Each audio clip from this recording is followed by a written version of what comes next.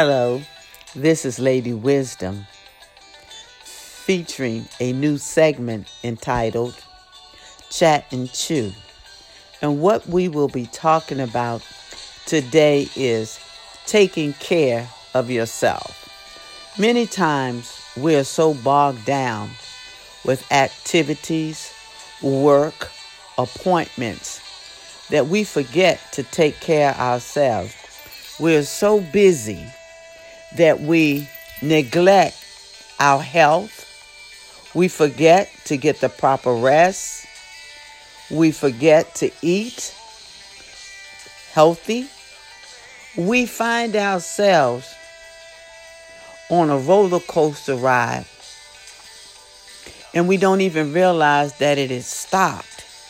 And then we start up again.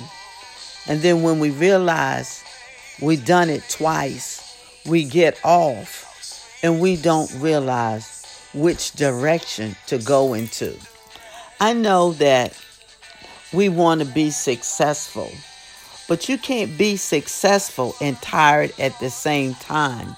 You can't be successful when you're not getting the proper rest, because you will begin to overlook things. And then when we make mistakes, we will try to overcompensate. And then we will make excuses. So what are you saying? I'm saying that you need to take care of yourself. That means that you can't allow frustration to be the order of the day. You can't allow yourself to get up on the wrong side of the bed, whichever side that is, and allow frustration to dictate, to rule, to claim, to manipulate you the whole day to the point where you forgot to put your shoes on the right foot. We have people, sometimes we in a hurry. You have a black sock on, a blue sock, a black shoe, a blue shoe. And it's not until you slow down and take a good look at yourself and realize, I don't have it all together. Have you ever been there? I'm telling you, I've been there. Have you ever been there to the point where you know what you're supposed to do, but because you're so exhausted that you can't even make a complete sentence, and you wonder why you weren't selected? You wonder why nobody wants you on the team. It's because you can't keep up with yourself. And if you can't keep up with your hair appointments, your pedicure, your manicure, to take care of those things that will make you feel better, that make you look better, how is it that you think somebody wants somebody who is ungroomed, unkept, to be a part of their team? What I suggest is that you relax. Relax. Every now and then, you have to carve out some time in your day for you so you can regroup. Because if you don't regroup, you're going to run yourself down to a frazzle. You will find yourself with headaches, high blood pressure.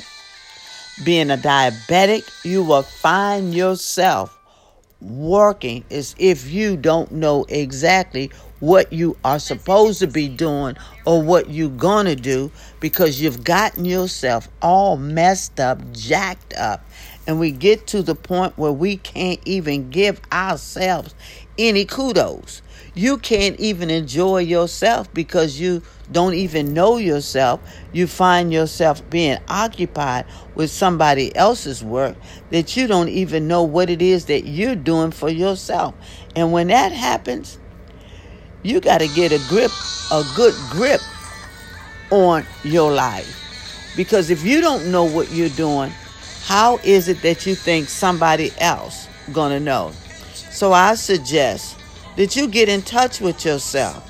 Run yourself some hot water, take a bath or a shower, whichever you prefer, and allow yourself to relax just for a few minutes before you take on the next project.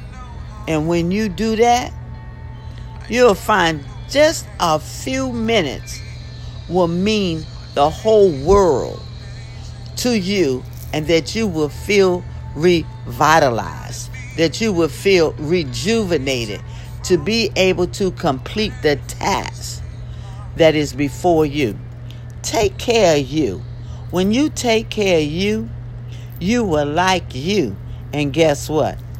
Other people will like you too. What are you saying? What are you saying? I know I'm right. You know I'm right. Go ahead and say you're right, girl. Go ahead and say it. I know you will. I know you will. Just think about it. Just something to chat and chew about.